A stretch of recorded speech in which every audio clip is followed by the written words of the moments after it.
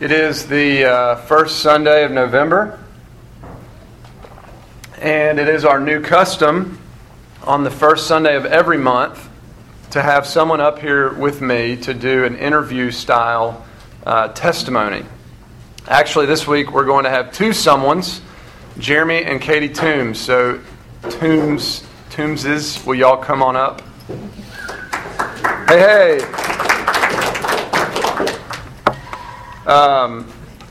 A little bit about Jeremy and Katie as they come up. Some may not know that Jeremy is a FedEx pilot. You may not know that Katie is an artist. One of her pieces is actually the only piece that's hanging on the wall as you enter the sanctuary. And then there's another one down at the end of the gallery where the coffee and stuff is. They've been married for 14 years this month. Happy anniversary this month. Yeah. It's been a long winding road. They have 4 children, Olivia, the oldest, and then 3 boys, Wyatt, Hampton, Bo. And Lord willing, they will have more, but you will have to wait a little bit to hear more about that. Jeremy has been a member at Grace for 17 years, Katie for 14. You joined right before y'all got married. But enough from me. Jeremy, I want to start with you. It's kind of a broad question, but just how did you become a Christian? Take us through kind of your journey to faith in Christ. Okay. Well, we talked a little bit ahead of time, and I guess a lot of the testimonies we've had are more like Chris's. But I grew up in a church family and went to church my whole life, and I guess mine is more of a and I'm looking around, I see some people who have similar stories, but a covenant type conversion. I never didn't go to church. Even my parents went through a phase where they only went on Sundays, and then they decided to get more involved. But even looking back to that, I always considered my home a church home, and we just grew up. Sometimes, like I said, but probably before at one point they were more nominal, but they knew they wanted me in church. They knew they wanted me presented with the gospel and going to Sunday school. So around 5th grade, I walked down the aisle in a Baptist church. And who else walked down an aisle?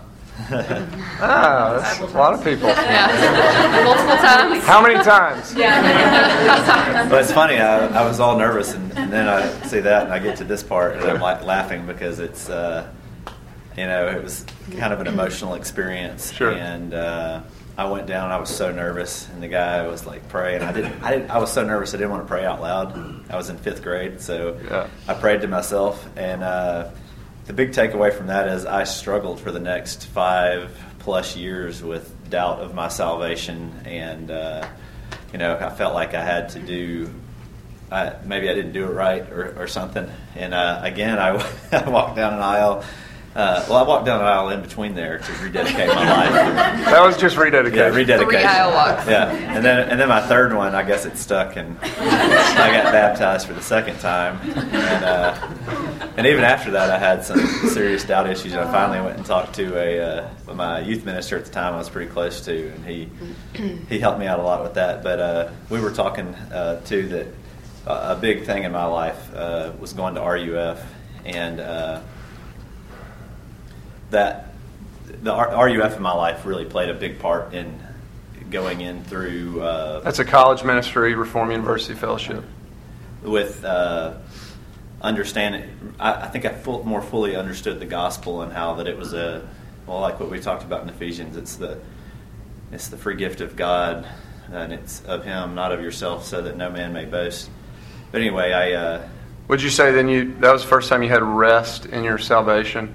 It had become more restful before that, but I think that was the really shoring up kind of all that doubt and fear that I had experienced over the years. Mm-hmm. But and another thing I told Chris ahead of time was that I've heard some people say, I heard one person say it at this church even, that talking about a conversion story, that if you didn't have like a moment in time, you need to.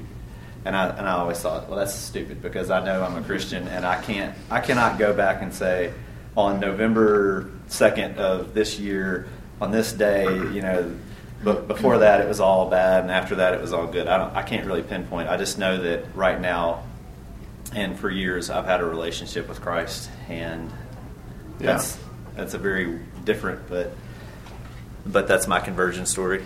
I love it, and maybe you've thought that, well, I can't really point to a day, and maybe you struggle with that. That's okay. A lot of people can't point to a day. I think even though I have this kind of black and white change in my life, my story, I more read it now as God was faithful to me my whole life when I wasn't faithful. And that's your story, and so there are really monumental moments or seasons in life where God might, even, we can laugh, but those times in your life where you walk down, those were significant moments where God was either convicting you or shaping you.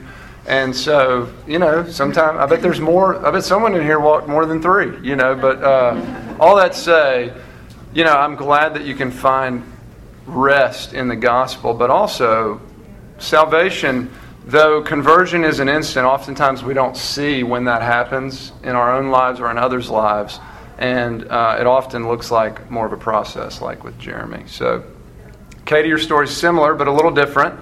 So tell us a little bit about how you became a Christian. I was 9 years old. I went to church my whole life, raised in a Christian home. I just remember sitting in service and the pastor talking about hell, and really I think I became a Christian more out of fear than anything else, and knew I didn't want to go to hell, and so I walked down the aisle. I think I only walked down once, I think. I just can't remember. Maybe it's blocked out of my memory, but anyway, I mean, there's really nothing exciting to me. I mean, there's nothing exciting about it. That's all I remember is I was raised in a Christian home. I became a Christian at an early age. And do you want me to talk about college? Well, yeah, you get to college,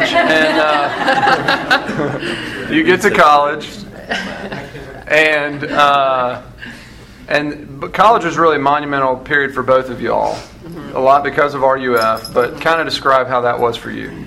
My freshman year, I think I was raised in a pretty strict home, so my freshman year I just kind of went nuts and went and did everything I wasn't allowed to do when I was in high school, and really strayed. And so I think that during that time I always knew, like, in the back of my head, like, I shouldn't be doing this, but I wanted to kind of sow my wild oats and get that out of my system. And I had a big summer between my freshman and sophomore year where God just really worked in me, and I always go back to that verse, like, train up a child in the way they should go, and when they're old they will not depart from it. And I think that by my parents planting those seeds early on, that it really stuck with me, and through RUF and through all of that I was able to kind of come back. Mm-hmm. And y'all met through RUF? Mm-hmm. Were y'all the same age? Are y'all No. the same age? He's really old. Yeah. You tell them I'm great. Yeah, I was going to say. The fluorescent lights really shine. It helps. Yeah. I think that's really important. For those that have kids, train up a child in the way they should go and they will not depart from it. It's one of the great promises to us of the Scriptures as we raise them in the Lord and we plant seeds for who knows how many years. That doesn't mean that when they're 18, they won't sow oats, And I think the reality is that all of our kids are sinners. I don't think that. I know that. And like most of us, most of them are probably going to fumble through adolescence into adulthood. But the thing that we have to remember, and that I think you can see so clearly in their story, is God is faithful. And that's really all of our story. Anyone here who's a Christian, you're a Christian because God is faithful. We're not faithful. God is faithful. My daughter's being baptized in a few minutes, and she's being baptized because she is God's, and God is faithful. There will be times when our kids want to sow oats or spread wings in the wrong way and at the wrong time, and we will know better. But it will be time to let them be an individual, and we will have to trust God that He will be faithful and that He will bring them to walk in His ways. So, can I add something? Yeah, please. please. I definitely don't believe that it's not my parents that say, they were being obedient, and I think that that's huge to remember. Like, it could have.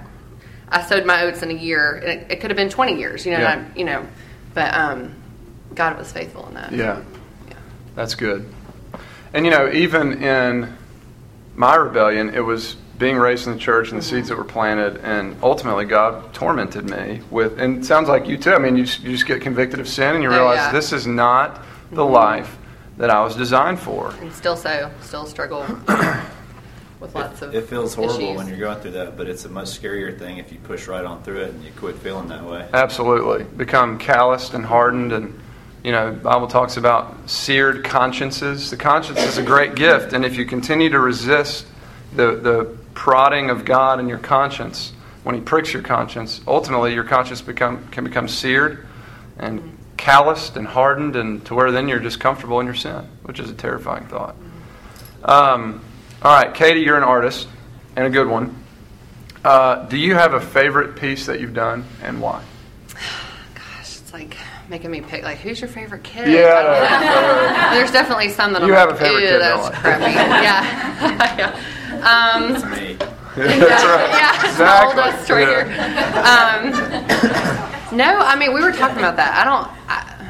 There It's was okay if you one don't. I did for the Vesta show last year that were this huge, these hounds that like hunting hounds. That this huge painting. I really loved it. It was I get a lot of inspiration from Southern Living and pictures and stuff, and it was a picture from Southern Living last year that had these hounds in it. And it was in Charlottesville, Virginia, which is where we actually went on our honeymoon, which is, we went to Williamsburg and Anyway, so that part of the country is really special to me, and I just love that painting, and I wanted it in my house, but it sold before I had a chance to get That's it. right. Anyway, That's good.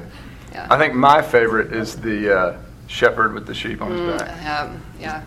Did you call it the David? That's a good one. Yeah. I think I called it I Will Find You. Yeah. Well, I like that. Yeah. I like the Thanks. Moses one. I don't know if I've seen it. God parts the Red Sea. Moses walking through. Very cool. All right, Jeremy, you're a FedEx pilot, but you haven't always been a FedEx pilot. How long have you been a FedEx pilot? 2.5 years. How long have you been a pilot?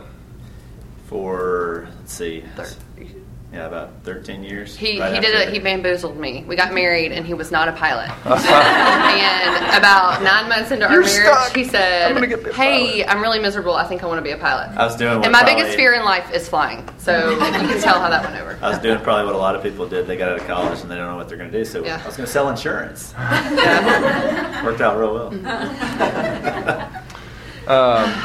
So why don't you tell us a little bit about the journey to becoming a FedEx pilot?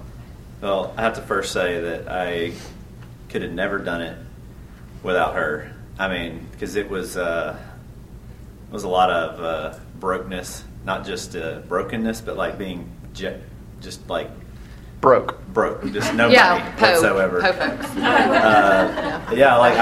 I quit my job and I was working. I had one little job in between there, but I started working at FedEx on the loading the airplanes.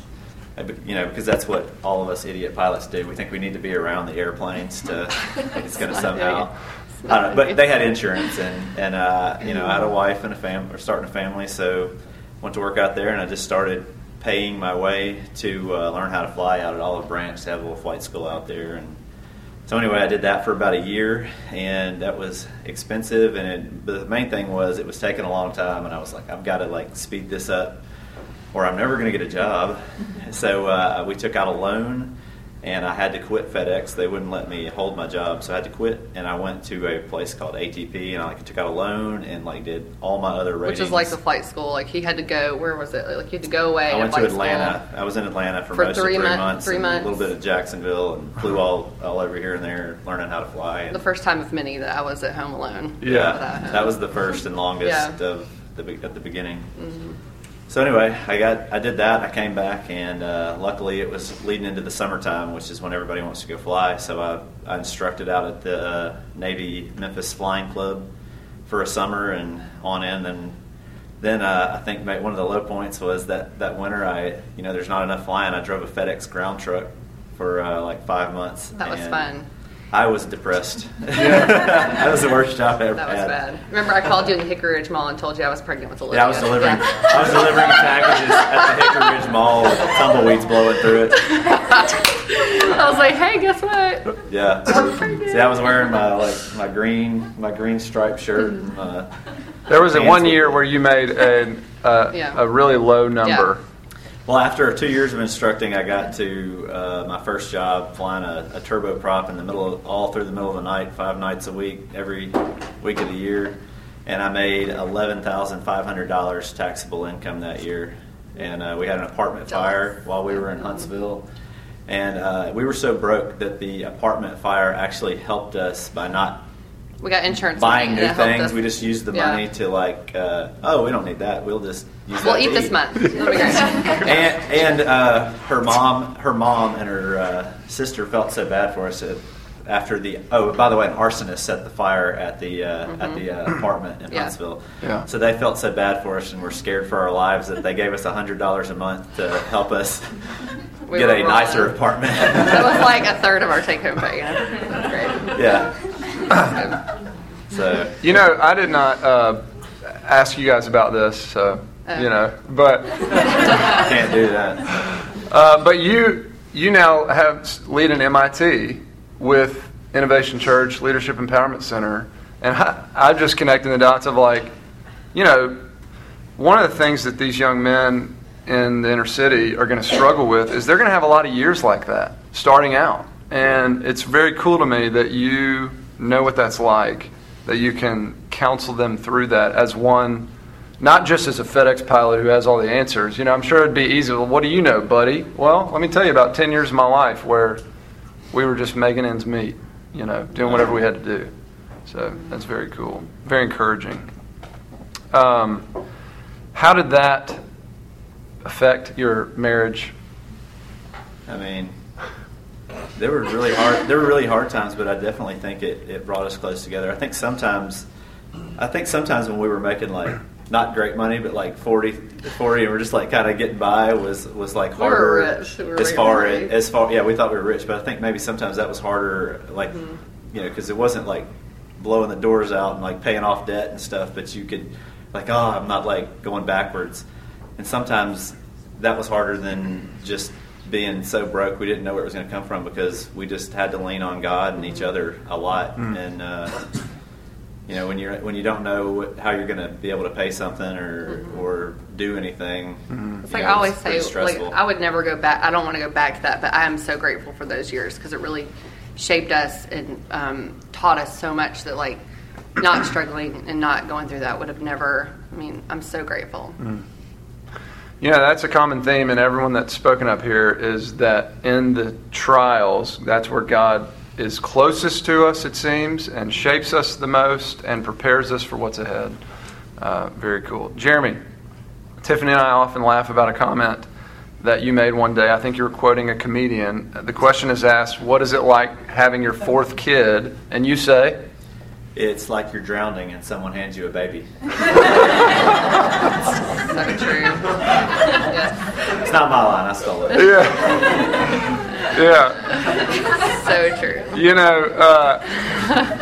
I can only imagine that life is a little chaotic, and it's funny. But you must have adjusted to some degree, because you guys aren't stopping at 4. You're in the process right now of fostering to adopt, hoping for 2 children, right? Yep. We're crazy. Are y'all crazy? Yeah. That's the first question. Are you crazy? Yeah, I think so. People think we are, for sure. Yeah. I mean, we're not necessarily hoping for 2, but we're just open to. We're trying to, like a sibling group or something like that. Yes, that's why it's probably likely to be 2, because they don't.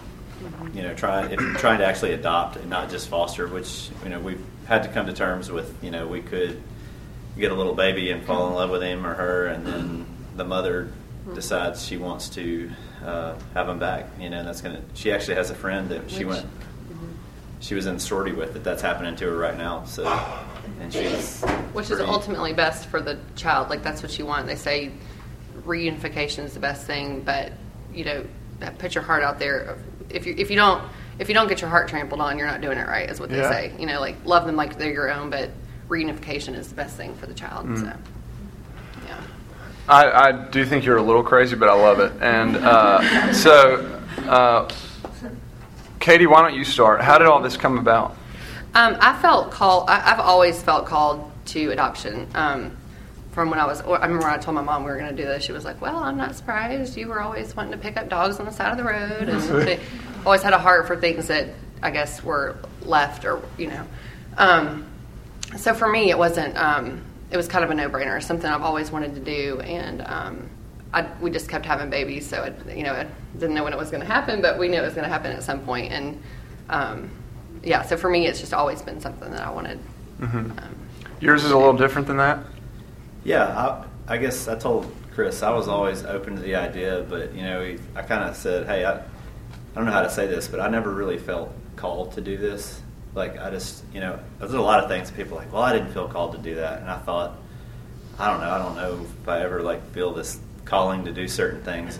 But I told him that I knew that it was right, and she had such a passion for it, and I do. It's not that I don't have I have a passion for that too, and I feel like it's the right thing to do, and I feel like the only way that anything different humanly is ever going to happen is if we as the church step up and start doing things like this. I definitely don't feel like I have the answers or I'm the person to be doing this, but another thing was I've seen things where I had an opportunity to do something or do something right in a situation, and I just held back or didn't do it, and then later on I'm kicking myself for not meeting somebody's need or something when it was clearly present. But and I told you the other day too that a lot of this life together stuff that we've been doing is I know I kind of felt that way previously, but hearing it talked about in the scripture that we had last week that we need to love one another as we love ourselves and fulfill the commandments of God, and do good to all, especially to those who are of the household of faith. And I think I'm not saying that the only way to do that is to adopt a kid. Obviously, that's not the case, but it's one way that I felt. But anyway, so I didn't necessarily feel called specifically to do it, but I was definitely. And you said something when we were talking that not feeling called can really be an excuse. Maybe, I don't know, I haven't ever felt called to that. And I like what you said. Objectively, I see that it's good. I see that even you could say the church is called to such things. So I'm going to come back to that. But adoption is one thing. Fostering is different. You guys have talked a little bit about that. So why foster care? Foster care was the last thing on my list when we decided to do this. I did not want anything to do with it. I was like, I know there's a huge need, but the thought of bringing kids into my home and my kids getting attached to them and me getting attached to them, I just couldn't bear the thought of then they leave and, everybody's heart's ripped out, and it's just, I couldn't deal with it. And so, and you were the one you wanted to foster from the beginning. You thought that was great, and went down a path of we were going to maybe do international and started that paperwork, and then I was talking to a friend who was doing foster care, and it was just like I couldn't. It's kind of like what was always in the back of my head, like saying this is what you need to do, but I kept trying to figure out ways to get around it, and finally I was just like, I called you. I'm like, I think we should do fostering. You're like, yes, let's do it right now. Yes. So that's kind of how it happened. But just seeing a local need, and there's between 8,000 and 9,000 kids in the state of Tennessee that are in the foster care system, and wow. I mean, For me, it was a lot of the local thing. I just hear people, especially being a pilot, because I fly with a lot of guys that are like, well, I hate Memphis. Memphis stinks or whatever. And then a lot of us are kind of down on Memphis ourselves. Yeah. And I've always felt like that, especially as I got older and started to experience things that the city has to offer, that it's a great place to live, but it does have a lot of brokenness in it. And I don't know. I'm thankful for people who will go save a little girl's life out of China, but at the same time, I feel like there's a lot in here, and I think some people don't see that possibly, and I don't know. I saw it as a need, and hopefully something that would reach others. I want to read a passage a few actually. James 1:27 says this, religion that is pure and undefiled before God. Religion that is pure and undefiled before God the Father is this: to visit orphans and widows in their affliction and to keep oneself unstained from the world. Now, this isn't the first time in the Bible that we see something like this. In fact, all throughout the Old Testament, we see that God loves the orphan, also known as the fatherless. So I wanted to read a few of those. I'm going to do it quickly. Deuteronomy 10:17 and 18. For the Lord your God is God of gods and Lord of lords, the great, the mighty, and the awesome God, who is not partial and takes no bribe. He executes justice. Some there says he defends the cause. He defends the cause for the fatherless and the widow, and loves the sojourner or the immigrant, giving him food and clothing. Psalm 68, 4 through 5. Sing to God, sing praises to His name. Lift up a song to Him who rides through the deserts. His name is the Lord. Exult before Him. Father of the fatherless and protector of widows is God in His holy habitation. Isaiah 1:16 and 17. Wash yourselves, make yourselves clean, remove the evil of your deeds from before my eyes. Cease to do evil, learn to do good. Seek justice, correct oppression, bring justice to the fatherless, plead the widow's cause. And that's a lot of what I think this is that correcting of oppression or rescuing from bondage. It is. We see throughout the Bible that God loves and defends the orphan. In fact, we were all spiritual orphans without a father until He adopted us into His family spiritually. And we see in James 1:27 that pure and undefiled religion for us is when we imitate God's love for the orphan. I love what Jeremy said about not feeling called can be an excuse. He didn't say it today, but he said it to me, and I related to that. I'm going to read a quote from Francis Chan. It says, we need to learn to err on the side of action because we tend to default to negligence.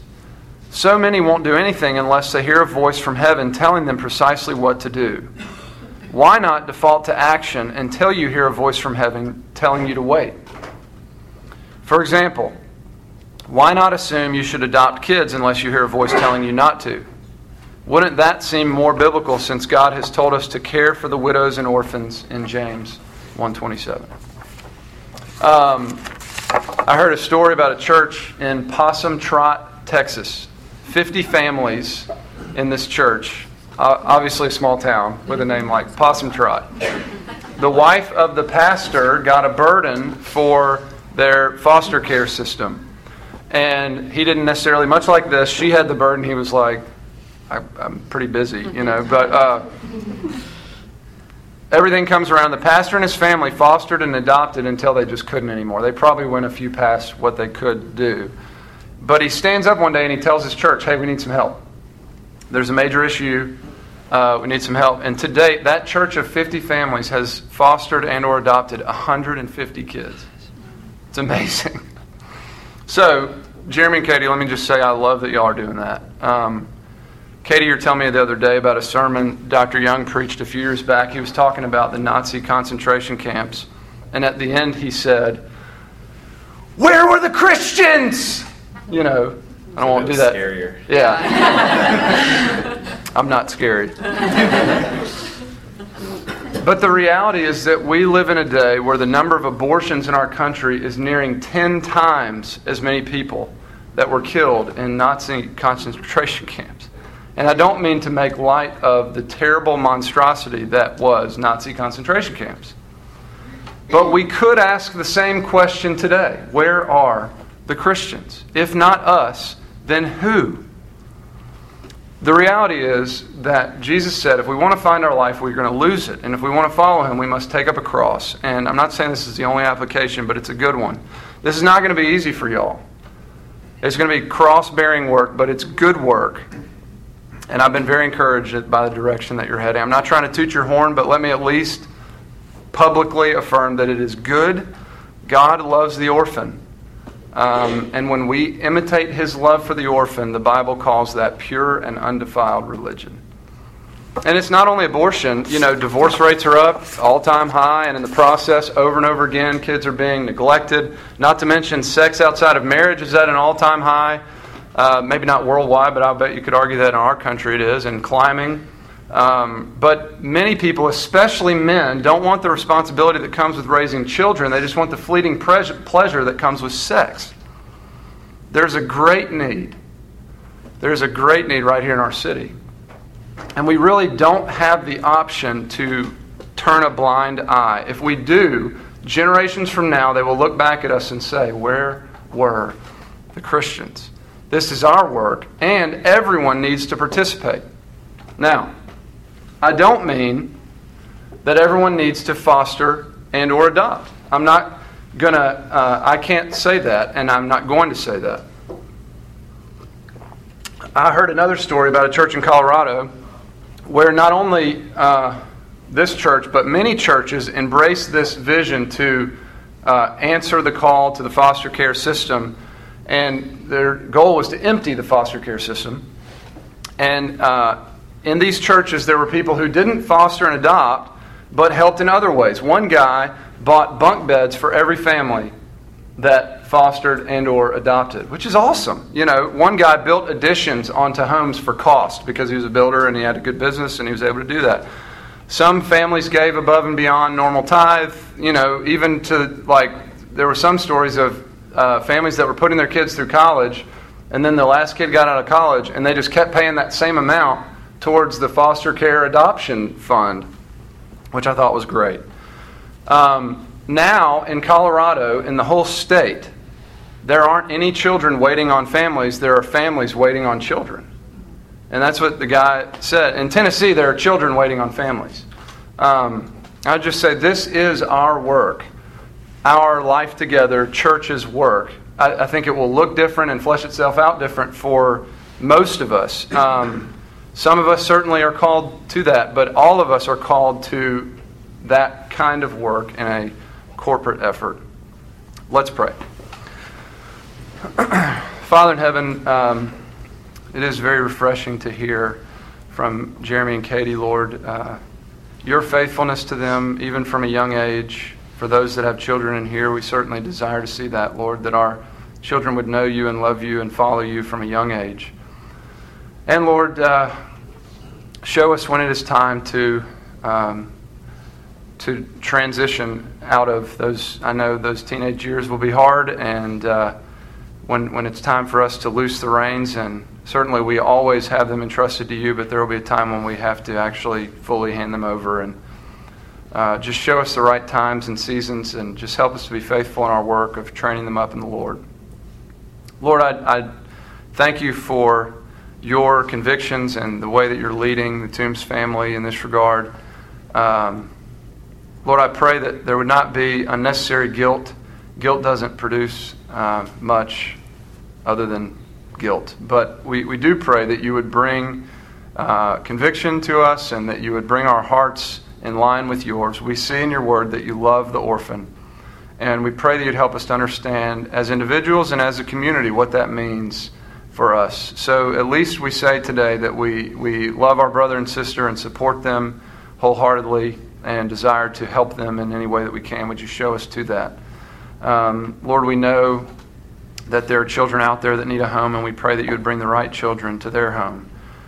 Just to think big picture about what you're doing in bringing people from a broken, messy system into a loving Christian home is a powerful witness. So would you guide them and lead them in their efforts?